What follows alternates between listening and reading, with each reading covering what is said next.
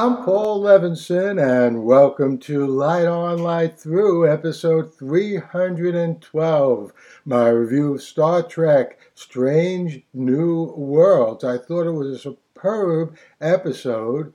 I didn't say what the episode number was. That's Strange New Worlds 1.6, which just went up this past Thursday on Paramount Plus. And in fact, it had two very important, powerful stories. And almost needless to say, but I'll say it, there are spoilers ahead. Number one, Pike and Alora. It was good to see Pike find some happiness, even if it didn't work out all right in the end.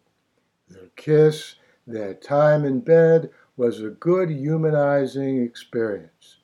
Unlike Kirk, who had lots of romantic interludes, this is the first we've seen with Pike in Strange New Worlds.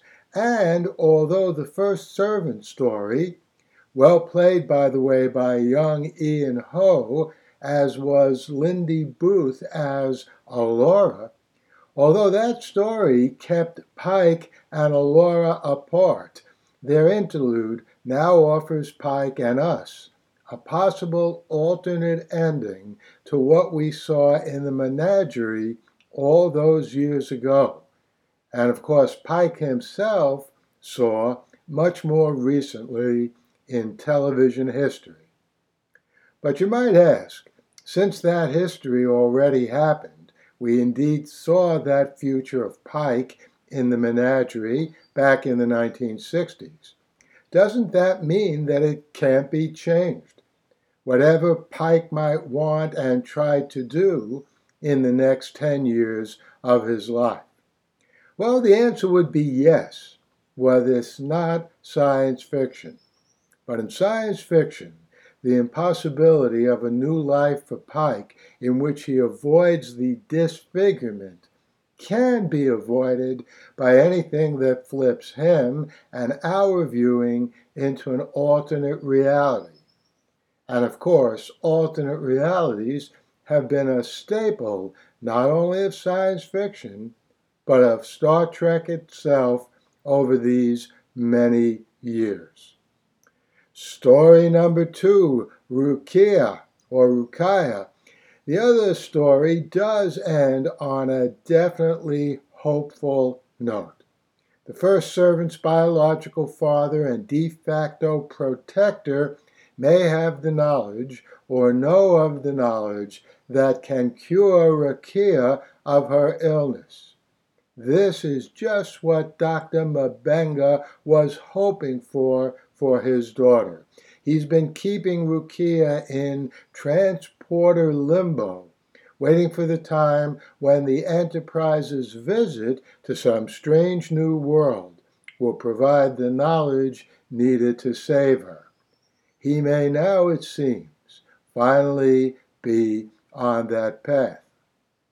This episode vividly represents how Strange New Worlds is unrolling its narrative.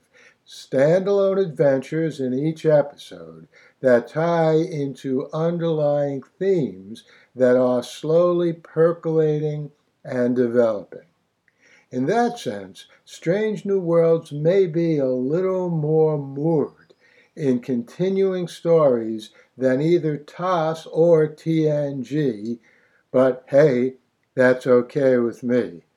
As I keep saying after almost every episode, Strange New Worlds is becoming my favorite Star Trek. And I hope you enjoyed that review of Strange New Worlds, episode 1.6. I will certainly be back here next week with my review of the next episode, 1.7. And let's see, lots of great science fiction coming up on television. I'll be back here soon with my review of the Orville 3.2. And hey, guess what? For all mankind, speaking of alternate history, the alternate history about the race to the moon and everything that came after, well, hey, that's back up as well with a new series, with a new season, and I'll be reviewing the first episode of that very soon as well. And In addition to that, you can count on a review from me of the new episode of The Time Traveler's Wife and the new episode of The Man Who Fell to Earth. So lots of great science fiction on television. I'll be watching and reviewing as many of these episodes as I can. In the meantime, stay safe, stay sound, and continue doing whatever you can to help those brave Ukrainians get Putin's invading hordes out of their country. The Light on Light Through podcast.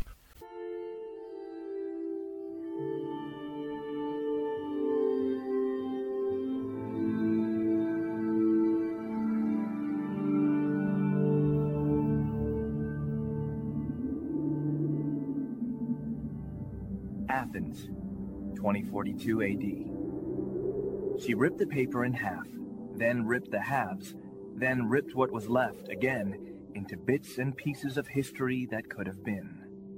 Sierra Waters had read once that, years ago, it was thought that men made love for the thrill, while women made love for the sense of connection it gave them. Curled Up with a Good Book says, Sierra Waters is sexy as hell. You can find out more about The Plot to Save Socrates by Paul Levinson at theplottoSaveSocrates.com.